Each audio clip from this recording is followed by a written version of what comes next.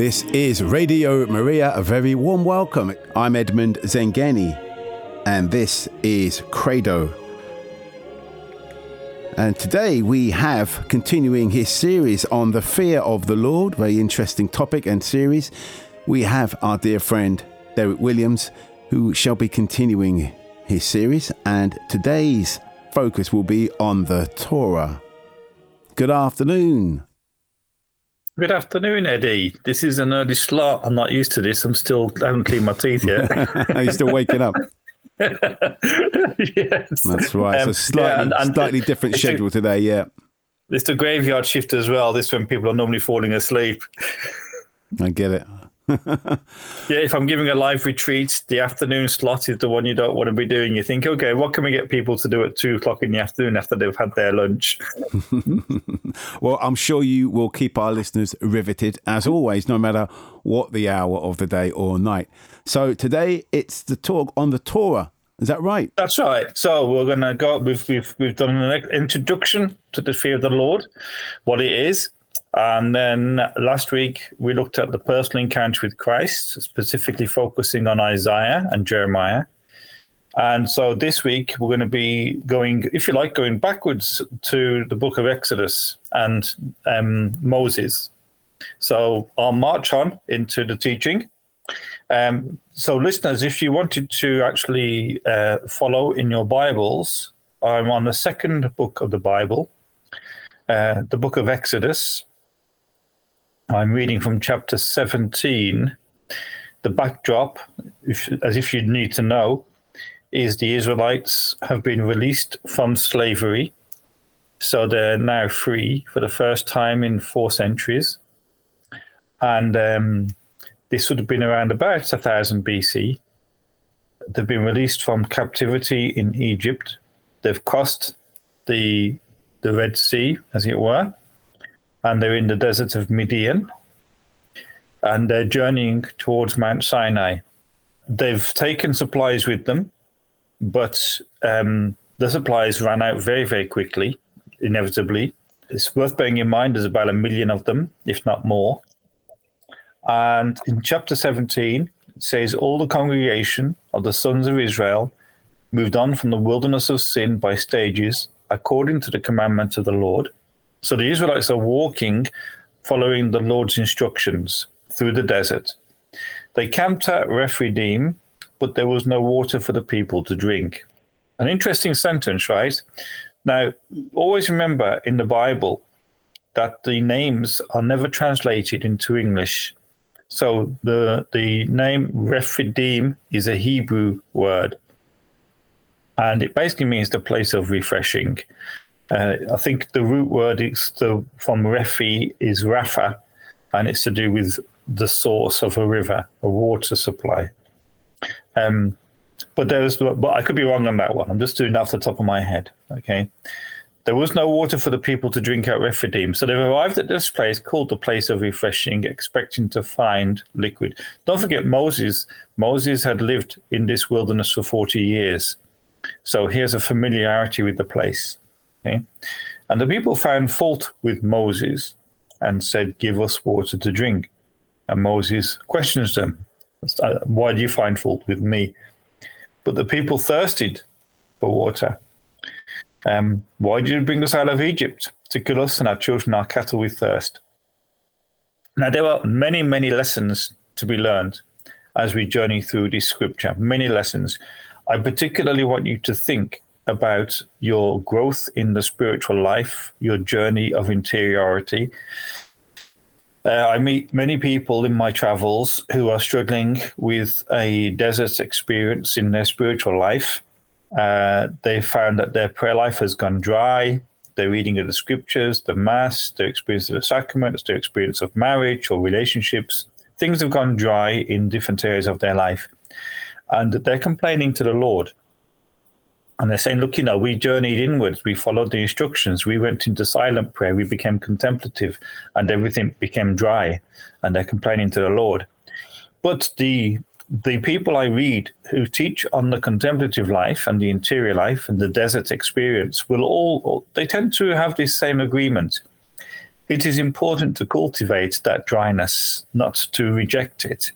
And it's important to see the benefits of a dry time in prayer or a dark time in prayer rather than to throw it off and to complain.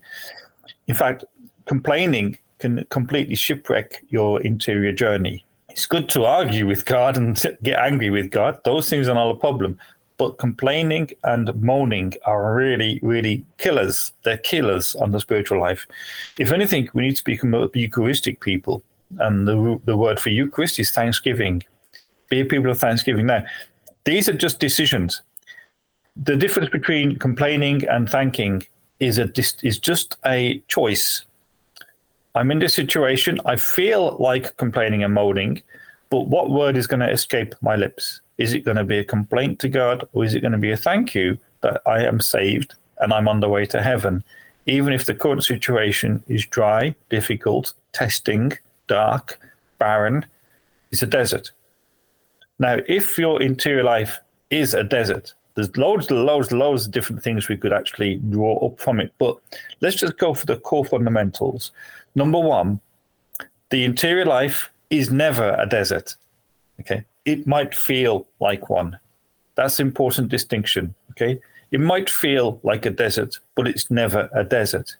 Even in the dry phases, even when God seems to have gone, God is never gone from your interior life if you're faithful to Him. If you're going to the sacraments, going to confession, doing your daily prayers, etc.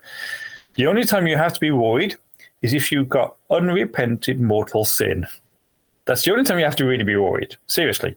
If you're not repenting of serious sin, if you're going constantly back to a filthy well and drawing up the poison, and you're constantly doing it without any need for without seeing the need for repentance, then you've got a problem. But even if a soul falls into mortal sin and they repent, that is not a cause for worry, because the soul is still on the path of conversion and there's just still issues that the Lord is bringing to the surface to deal with. I was only reading Maximilian Kolbe a few days ago. I love some of his quotes.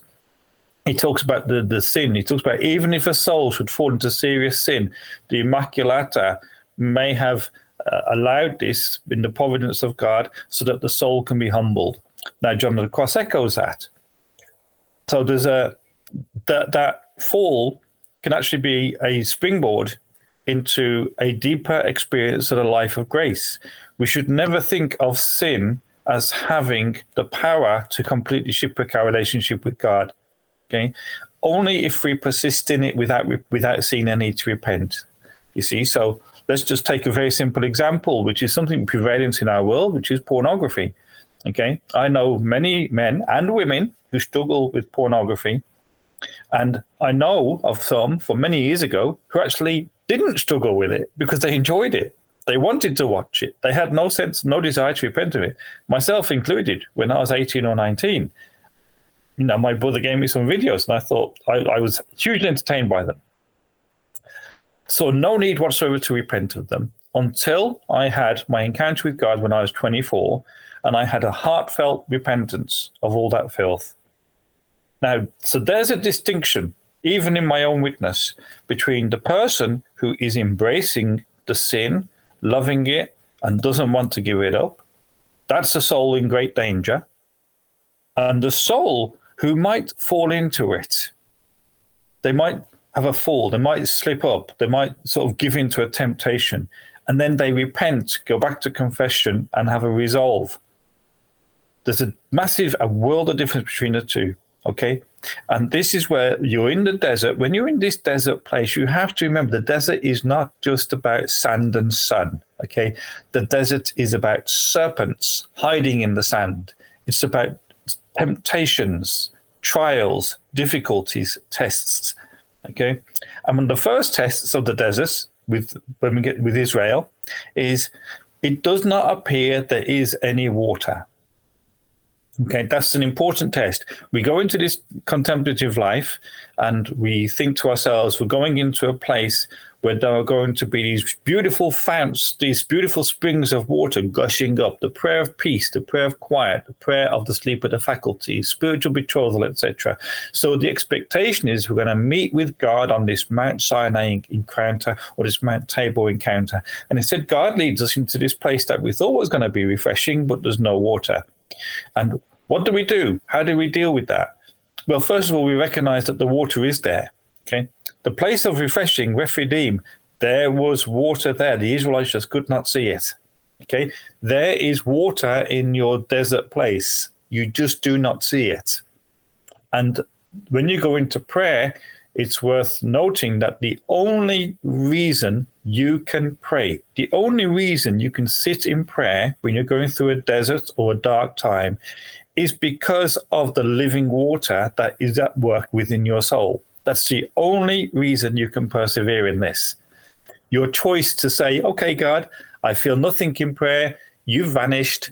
It's all dark. It's boring. It's like, pulling teeth now. But I'm still going to stay in this time of prayer because I'm committed to this relationship. And there's nothing going on.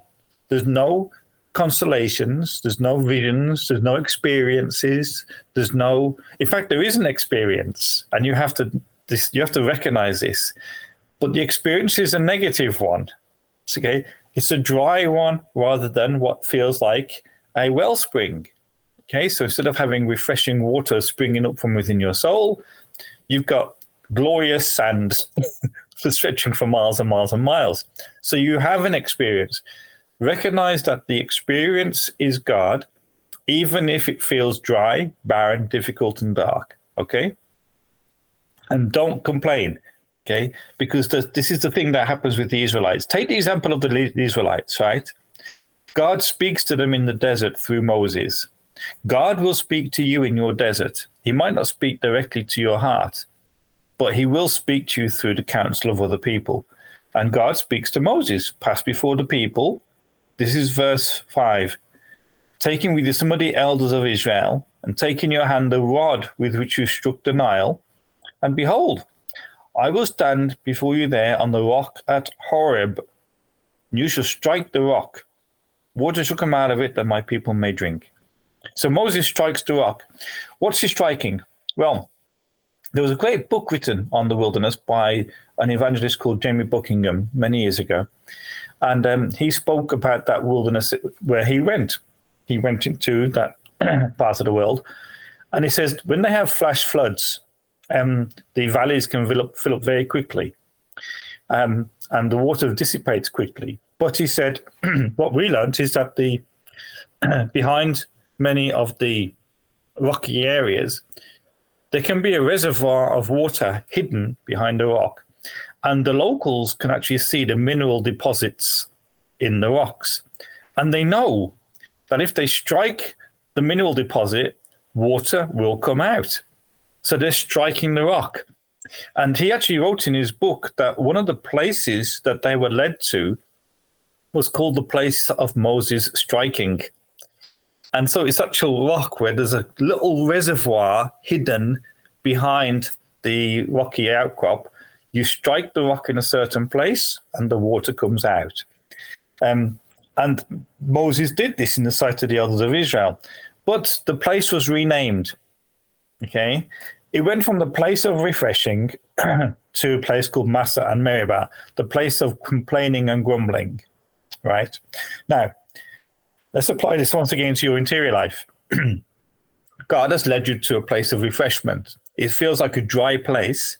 But actually, in this dry place where you're spending your time praying, where you feel nothing is happening, God is actually doing a great work. God is healing you. He is renewing you. He is transforming you. He is purifying you, cleansing you. So he's doing a great work in your soul, in the hidden depths where you cannot see what he's doing. All right. And you can't feel what he's doing. All you feel is the dryness, the darkness. You feel that your prayer life has vanished, even though you're still keeping up the time. You may feel like you can't pray the rosary anymore. You can't pray the divine mercy anymore. You may feel like mass has become a chore, but you're still doing it all. Maybe spending more time in silence before God because it's just become impossible to do your devotions. So you're maybe just going to pray and you're just sitting there with God and feel like you're wasting your time. Okay. This is where you're in the place of Rephidim, but it can nudge into the place of Massa and Meribah if you start to complain and grumble against God. So the important thing at this time is to be thankful, be in that prayer. Recognize that the darkness and the dryness is the touch of God deep in the soul, and it is benefiting you and blessing you, and that God is at work in you. Okay. Now, I'll continue with the narrative unless Eddie wants to jump in at this point. I always like to give Eddie an opportunity. Yeah, well, certainly. There's plenty to unpack here already. In the meantime, we've got some music, and this is Come, Now is the Time to Worship. Very appropriate.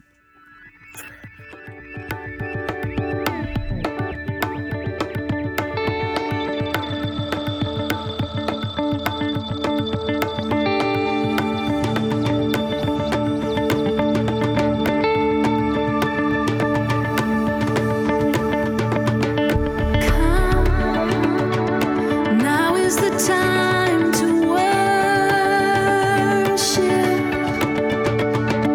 Come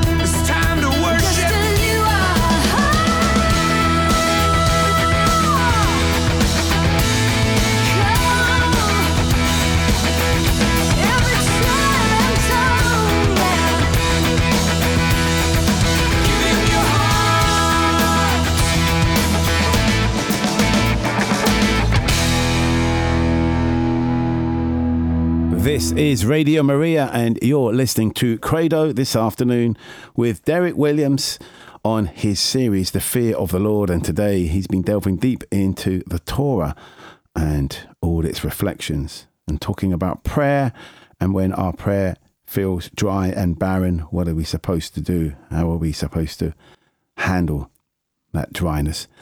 So, Derek, back over to you.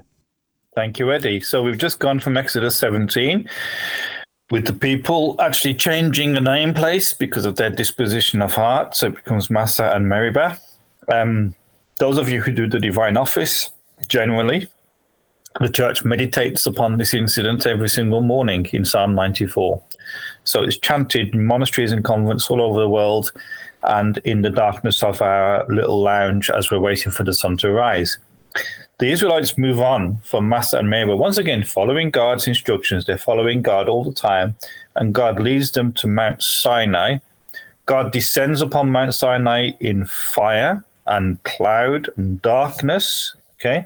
And Moses is invited to come into the darkness, and God gives them the commandments. So God, kind of like, how would you say, God introduces himself.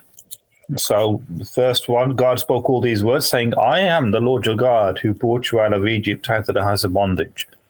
And then he makes it clear, you can have no other gods before me. Because in Egypt, obviously, there were multiple gods to worship. Gods with a small g, demons, okay? Now God is saying, I'm the only one. There's only one, and it's me. And then he talks about himself a little bit. So he goes, you shall not, and he explains, you shall not make yourself a graven image or any likeness or anything that is in heaven or on earth, beneath, etc. You shall not bow down to them. For I, the Lord your God, am a jealous God. So in the first few commandments, God tells them what they're not to do, and then he gives them a reason. So with the Sabbath day, he says the Sabbath day is holy to the Lord your God. You shall not do any work. Now, I always find it intriguing that a people who have been held captive in Egypt for several centuries, and thus who never have a day off, who are working from dawn to dusk, slaving away, no wages, they're just slaves, right? And then God calls them out of that life into the desert. You'd think that a day a week of rest wouldn't be an issue, right? But it did. It became an issue. Then God explains why. He says, for in 6 days the Lord made heaven and earth. Now, God is introducing the people to the Sabbath rest and then explaining the reason why. It's to remind them of him as creator. But that's not what I want to focus on here. God gives them the 10 commandments. Okay.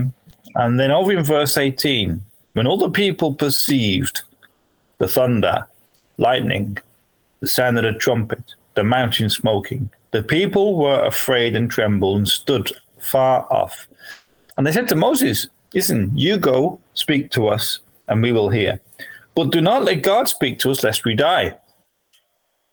Moses said to them, do not fear, for God has come to test you, and that he may put his fear in your eyes, before your eyes, that you may not sin.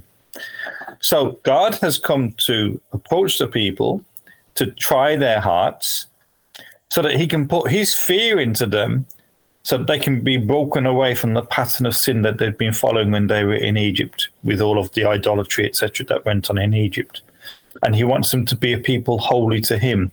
So the people are in the desert. There's no internet, no mobiles, none of the 21st century trappings that we have that makes it so easy for us to access sin in terms of the media side of things. But recognizing that even in that desert at the foot of Mount Sinai, with the presence of God on the mountain and the ground shaking beneath their feet and God being present to them, the people can still fall into sin. And yeah, a couple of chapters later, they make the golden calf. They fall into idolatry, which we might say to ourselves, I wouldn't do that. Don't you believe it? Anything that you read in the Bible that the people did, anything that anyone else can do, we are capable of doing. The thing is, what breaks us away from this pattern of behavior? Moses says it. God has come to test you, to test. What does it mean? It means to try us, to try our hearts, to press on the wound, to test the weak point See, okay, and the purpose of that, the purpose of God pressing on the wound, like a doctor in a hospital, think about it. You're in hospital, okay? You got a problem in your chest, stomach area, wherever it might be. What does the consultant do? He presses. Yeah, thanks. Eddie's just pointing to the screen. He presses. He's testing the area of weakness to see how things are developing. Is it worse? Is it better? Where is the pain? He's looking for something. Okay, this is God. God is probing the soul. He's probing the heart. He's looking for the weak point so that his grace can heal and strengthen it. Okay, that's what he's doing. And what we might think is, when we're on our day-to-day life, we might think to ourselves, oh my goodness me, why is God testing me in this way? Why is God trying me in this way? Why is God confronting me with my weakness? Why is God confronting me with my fears that are exploding in front of me? Why is he doing that? Why would God do that? Because he's drawing the poison to the surface. He's bringing to your attention the work he's doing in your soul so that he can take these things, heal the wound, heal the trauma, heal the fears, and bring you into a new place of faith. Okay? Now, Moses says that the fear of him may be before your eyes. Remember the words from 2 weeks ago from Bernard of Clairvaux, who says, until we experience the fear of the Lord, we haven't really begun the journey. When the fear of the Lord is presented to us, when we experience that fear for the first time, Moses, the author Moses then writes, so that you may not sin. Now, this is one of the most important things in our faith journey, because the purification from sin in order for us to be sanctified is the absolute necessity for the soul to be made ready for eternal glory. That's a work that has to be done. There's no getting around that work. It's absolutely vital. The only thing that separates you from the life of God is sin. That's the only thing. You have to remember that, okay? And sin has an effect. It causes us to have attachments to things. It causes us to have fears and anxieties and worries. It has all these fruits that I would use the word fruits, but they're not really fruits, that shipwreck our lives and cause us problems. The opposite side, holiness. What does holiness produce fruits of? It produces fruits of faithfulness. So no matter what we're going through, we're going to say, okay, God, I'm going to be faithful to you. Whatever you're doing in my life, I'm staying faithful. It produces fruits of trust. So when we're living in holiness, we're trusting in Jesus. We're recognizing that absolutely everything that happens in our life, no matter what happens, positive or negative, we say, Jesus, I trust you to sort this out, and he can invade our lives in a powerful way. Okay, so this is where God is testing us so that we will trust in him and we'll be faithful to him. And we grow in love, we grow in hope, and we grow in faith, the theological virtues. And the most important thing, what is the most important thing for us to grow in all of this? I'm reading a great book called The Theology of the Interior Life. And in it, he says that our whole journey in faith is about the perfection of love. Uses the word perfection of charity, which is the Greek word, but the perfection of love, that's the most important thing that we're gonna grow in. So whatever God is doing in us, he's perfecting us in love. And he's causing the fear of the Lord to grow in the soul in order that love may be perfected in us. And he does this by causing us to have this powerful encounter with him. Now, I'm just going to see if Eddie wants to say. He's always moving up to the microphone every now and then. I think, okay, Eddie, what's going on there? Yeah, well, there's lots of great stuff here that you're putting out and showing us. A lot of it I kind of knew instinctively and had been told. But again, it's nice to have it all in this kind of bite-size. Okay, cool. Form that you've managed to put it into. I remember also this ties into a couple of weeks ago when we were doing this program, I think the first one, and we went over the fear of God is the beginning of wisdom. So that kind of relates to what you've been saying here. It certainly does. It certainly does. And what I'm going to do in a few minutes, Eddie, is I'm going to move from the book of Exodus to the book of Numbers. But before I do that, do we have a song that we can give the listeners to? Do we have a song? Is the Let's Catholic? go for it. And listeners, don't go away, because in a minute I'm going to explain to you why God did not allow Moses into the promised land. There you go, folks. There's your cliffhanger. Don't you touch that dial.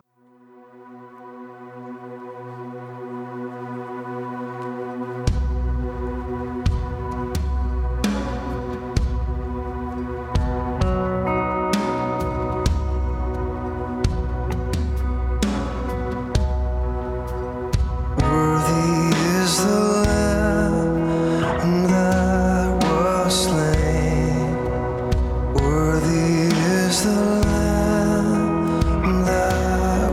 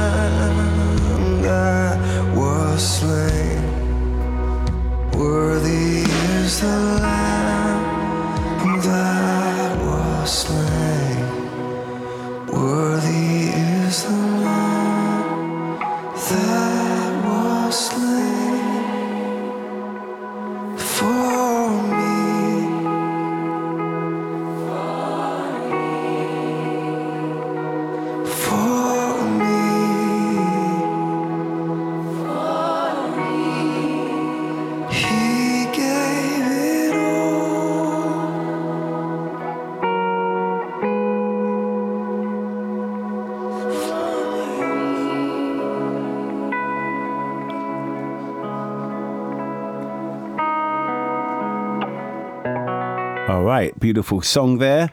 And that is Worthy is the Lamb. And isn't that indeed the truth?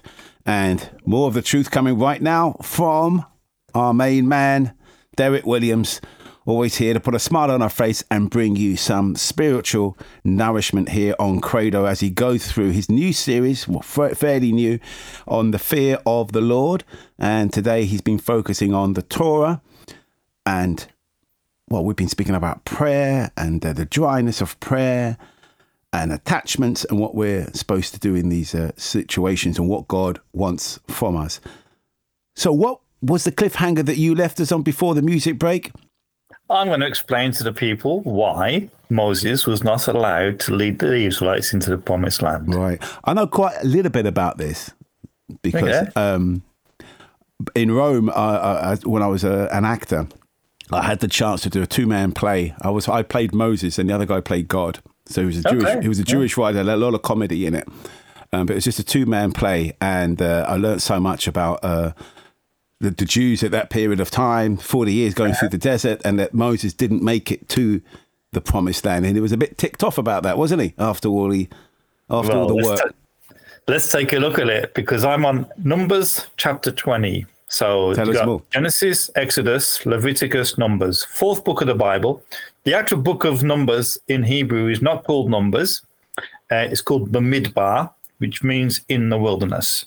Because that's how it starts, opens up in Hebrew. And the Hebrew names of the Bible are always after the first word in the book. So Bamidbar is the name of the book in the Bible. And Israel are in the wilderness. So it opens up Exodus, Numbers 20. The sons of Israel, the whole congregation, came into the wilderness of Zin in the first month of the year. The people stayed in Kadesh. So we always learn where the Israelites are at. So what is Kadesh? Because that is actually important. What does it mean? All right, it's because, we looked at what Rephidim means, Massa and Meribah. Now we're at Kadesh. Kadesh is the Hebrew word for holy. So the people are at a place called holy. And Moses' sister dies, Miriam. She dies and is buried there. And guess what? There's no water. So they've come to a place called holiness and they're thirsty. Okay, they've come to a place of holiness, they're thirsty, dryness in the desert. And the people assembled against Moses and Aaron, the two leaders, and contend with them. Why didn't we die when in Egypt? Why have you brought us into the wilderness? Complain, wanting to go back to that fake consolation of Egypt, trying to make out that sin is actually more attractive than it is. Moses and Aaron went from the presence of the assembly. So I've gone to verse 6 of chapter 20. Went from the presence of the assembly to the door of the tent of meeting and fell on their faces. So Moses and Aaron do not try to solve their problem. Okay, they don't try. They turn to God. That's the important thing here. They go to God, they fell on their faces, which I've done on plenty of occasions. Even when I was in Romania a month or two ago, I got to the Sunday morning, and spiritually I was feeling in a very, very difficult place. And I was having to talk at the morning, after the morning masses. The priest had asked me to speak to the people about the retreat topic. And I went into a chapel that was underneath the church, and I was prostrating myself before Our Lady, just begging her to help me because I felt in a real desolate place. And when I'd finished this time of prayer, which lasted for about an hour, I felt ready that I could talk to the people. But before that hour of prayer, I was not ready. So they fell on their faces. The glory of the Lord appeared to them. And the Lord says to Moses, take the rod. So Moses is going to say, okay, here we go again. I've got the rod. I remember the last time we did this, just before we hit Mount Sinai. And he told me to take a rod. So where's the rock? Where's the rock I'm going to hit with my rod? And assemble the congregation, you and Aaron, your brother. And then God says, tell the rock before their eyes. Or in other translations, speak to the rock. Okay, speak to the rock. Now, notice the difference. Exodus 17, God tells Moses, strike the rock with the rod. Now, they've gone through the commandments. They've gone through, if you like, the Pentecost event, because when the Jews are at Mount Sinai and they get the Torah, the Jews say that was the very first Pentecost. They say it's the birthday of Judaism. So they've gone through the Pentecost event. So Moses has now God is now calling Moses to an increase in faith. And he's basically saying, okay, you've got your rod in your hand, but I don't want you to use your rod. Now I want you to use the power of the word for a purpose. Now remember, the pre-Sinai event, Moses used the rod, and then they get to Sinai, and God says, I want to put my fear into their hearts to stop them from sinning. But the people backed off, so the fear of the Lord was not in their hearts. Consequently, when they came to go into the promised land, they were scared of the inhabitants, and they had to stay in the desert. So there was a team of men who went into the promised land to reconnoiter it. Only 2 of them said they could conquer it, because only 2 of them were walking in the fear of the Lord, Joshua and Caleb. Now here we are again with the water, with the rock. And it says, tell the rock before their eyes to yield its water. So you shall bring water out of the rock for them, and so you shall give drink to the congregation and their cattle. Moses took the rock from before the Lord as he gathered him. And as they gathered, the assembly ran before the rock. He said, "Hear now, you rebels, shall we bring forward water?" Now that's interesting, isn't it? Moses calls the Israelites rebels, and yet look what Moses does. So be careful what you call other people. "Shall we bring forth water for you out of this rock?" And Moses lifted up his hand and struck the rock with his rod twice. So he didn't just break God's rule, he broke it twice. Water comes forth abundantly. The congregation drank and their cattle. And the Lord said to Moses and Aaron, "Because you did not believe in me." Now, my translation says, "to sanctify me in the eyes of the sons of Israel." But actually, the better translation is, "You did not believe in me, and therefore I was not able to manifest my sanctity in the presence of the sons of Israel." Okay. What does that mean? What does it mean for God to manifest his holiness in the presence of the people? What is the manifestation of God's holiness? It is the fear of the Lord. That is the manifestation of God's holiness. Okay? That's how St. Bernard of Clairvaux feels it. This is where God reveals his holiness to us, and it drives sin out. It drives out other fears. The consequence of that is that the Israelites still had the fear of man in them, and therefore they were not ready to conquer the promised land. If God had manifested his holiness in their presence, in them, then that other fears would have been purified, and they would have been able to go forth and conquer. But because Moses struck the rock, he prevented God from manifesting his power. Seriously, folks, listen, pay attention to this, okay? In Fatima, now I might get the exact details wrong, but there was not an August the 13th apparition because the children were in prison. And Our Lady said to the children, when she appeared to them eventually, a few days later, that because of the action of the governors, the October the 13th miracle would not be as powerful. So we have to think, when God is speaking to us, and when he's calling us into something new, we have to listen carefully to what God wants from us. Okay, very carefully, God says to Moses, "Speak to the rock." That's all Moses has to do. Speak to the rock. God would manifest his holiness. The people of God would be radically transformed by the encounter with God. The people of God were focused on water, not on God. And therefore, they're focused upon their stomachs, their appetites, their needs, rather than what God is going to do in their lives. Okay, and then God then says, "These are the waters of Meribah."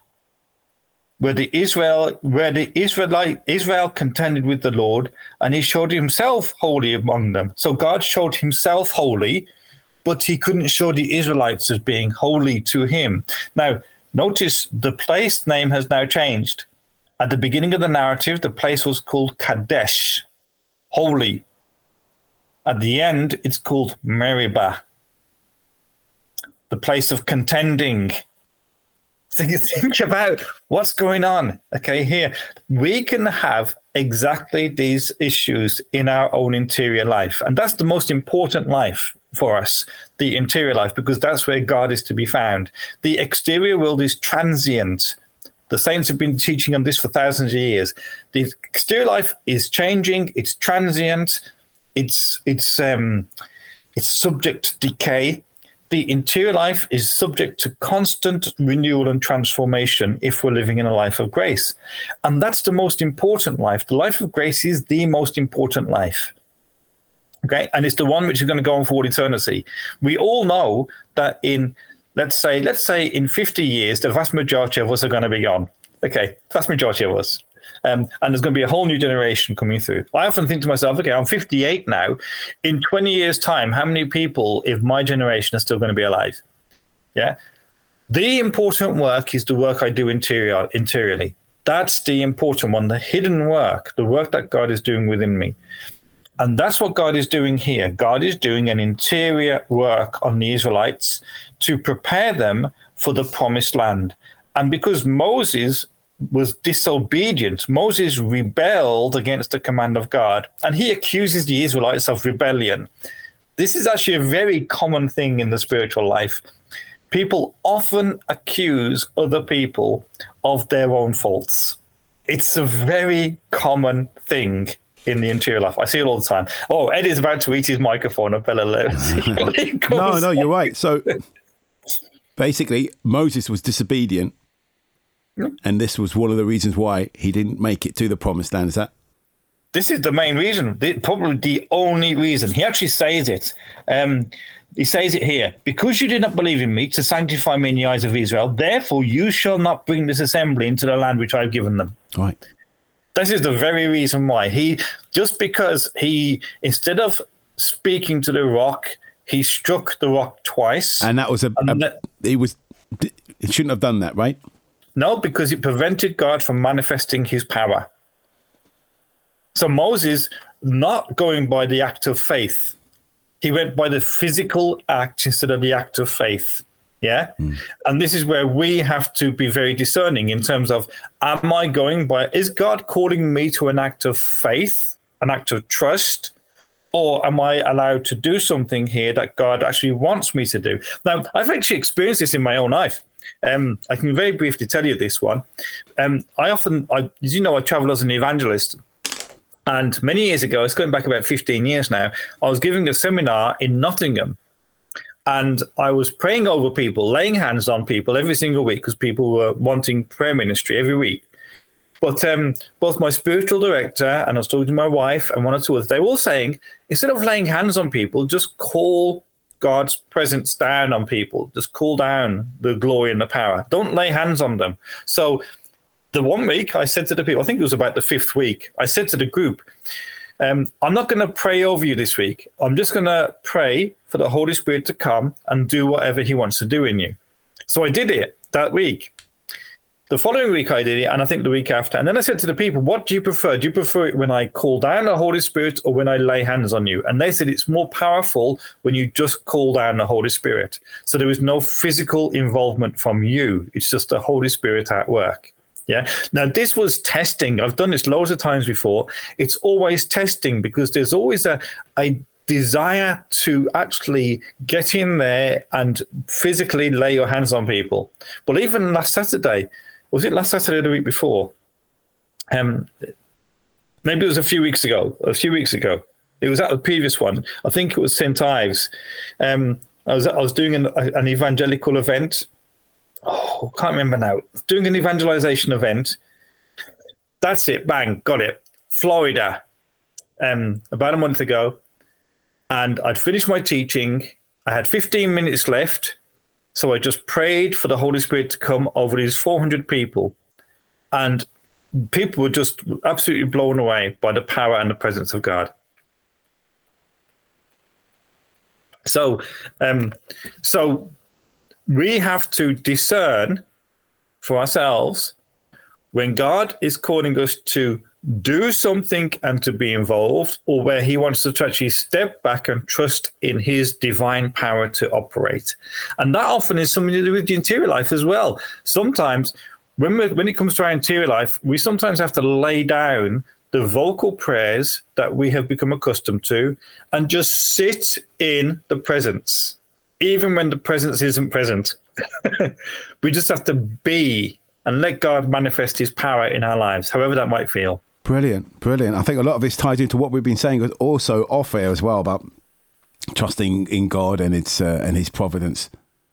Yeah. I didn't. That was unwittingly, but the timing, as always, it just fits, doesn't it? Brilliant. Derek, I could go on easily for another hour, probably without even going off this subject itself, the Torah and the fear of the Lord. But time is of the essence, especially in live radio. It's coming up for 2 minutes to 3. We're a little bit flexible on the time, but how would you like to spend those last couple of minutes with our listeners? We're gonna pray, Eddie. We're gonna pray for the people, because we've all got our needs, we've all got the wants. So let me pray. Do you want to put on some background music while I pray? Why not? Here we go. So I'll just start the praying. So Lord, I just thank you for what you revealed to us through your word. I thank you that you are constantly drawing us near, and that you're constantly coming near to us. That constant drawing and pulling us, you coming near, can cause intense purification in our soul. It can cause suffering, it can cause pain, because you're ministering to us all the time. So Lord, I just pray for everyone out there who is in that battle of faith, who's in that battle of suffering, not knowing what to do with it, not knowing where to go with it, not knowing how to, do I accept this? Do I wrestle with it? Do I fight it? Do I get rid of it? What do I do, Lord? And I'm just going to pray for you folks and just say, Lord, just give them trust, give them faith, increase trust in them, increase that grace of abandonment, so we can just abandon ourselves completely to God and say, okay, God, you've got absolutely everything in my life in hand. There is nothing for me to worry about, because you are taking care of everything. And if I trust you, then you will pour out into my soul not only all the graces I need for my interior growth, but you will also take care of everything I need in this material world, because it's no issue for you to cover my needs, physical and spiritual. So Father, in the name of Jesus and by the intercession of our Blessed Mother, I abandon everything in my life and myself to you, and I just thank you that you take care of all my needs, and that right now, at this very instant, that rock has been split and the water is gushing forth, because as St. Paul says, the rock is Christ and the water is the Holy Spirit. So I thank you, God, for manifesting your holiness in my life. I thank you, God, for grounding me in this place of Kadesh, holiness. And thank you, God, for placing me in this place of Rephidim, refreshing. And I thank you, God, for revealing yourself to me, even if it's in a way that is alien to me. But you're revealing yourself to me, and I trust in you. Amen. Amen. Derek, I couldn't have said it better myself. Bless you, Eddie. God bless you. You're a national treasure over here. Oh, bless you, mate. Well, thanks again for a wonderful talk. It's always a pleasure to have you on, and I'm sure I'm speaking for all our listeners across the airwaves and everyone else who's listening in and who knows your work. And you'll be back again, I'm assuming. Is it next Tuesday? We're running up to Christmas now, but... Yeah, I'll check my timetable. I'm sure I'm on next Tuesday. And what are we going to be looking at next Tuesday? I'm